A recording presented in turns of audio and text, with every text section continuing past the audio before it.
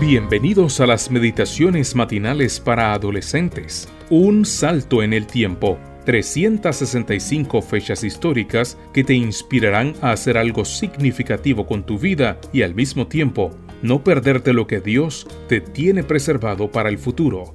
Escritas por Bradley Booth, en la voz de Jaciel Ordóñez. Un salto en el tiempo. La era espacial. Hola, ¿qué tal? Me alegra que estés aquí una vez más. El texto bíblico para la meditación de hoy, 27 de diciembre, se encuentra en Salmo 89, 34 al 37 y dice así: Por nada romperé mi pacto, será tan eterno como la luna, la cual es mi fiel testigo en el cielo. Cuando eras niño probablemente escuchaste historias de que había un hombrecito en la luna.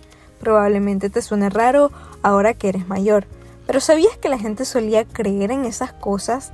Se escribieron libros y se hicieron películas sobre extraños viajes a la luna.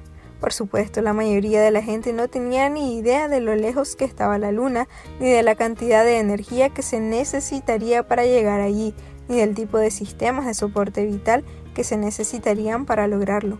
Para ser sinceros, a pesar de todas las investigaciones realizadas, los cálculos efectuados y las historias escritas, la mayoría de la gente probablemente nunca pensó que llegaríamos a visitar la luna.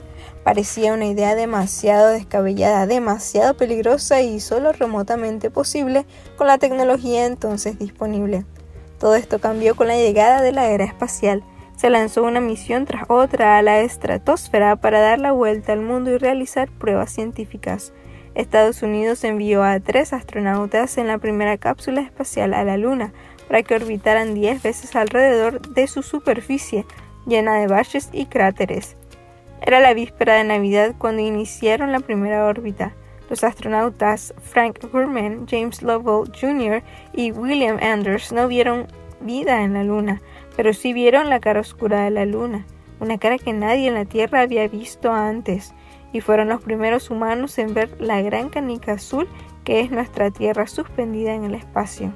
Entonces la misión Apolo 8 de la NASA abandonó su órbita lunar para iniciar el viaje de regreso a la Tierra, aterrizando con seguridad en el Océano Pacífico el 27 de diciembre de 1968.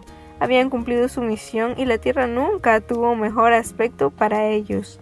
En el futuro se llevarían a cabo varias misiones de alunizaje, pero por el momento los astronautas estaban contentos de poder pisar el suelo terrestre.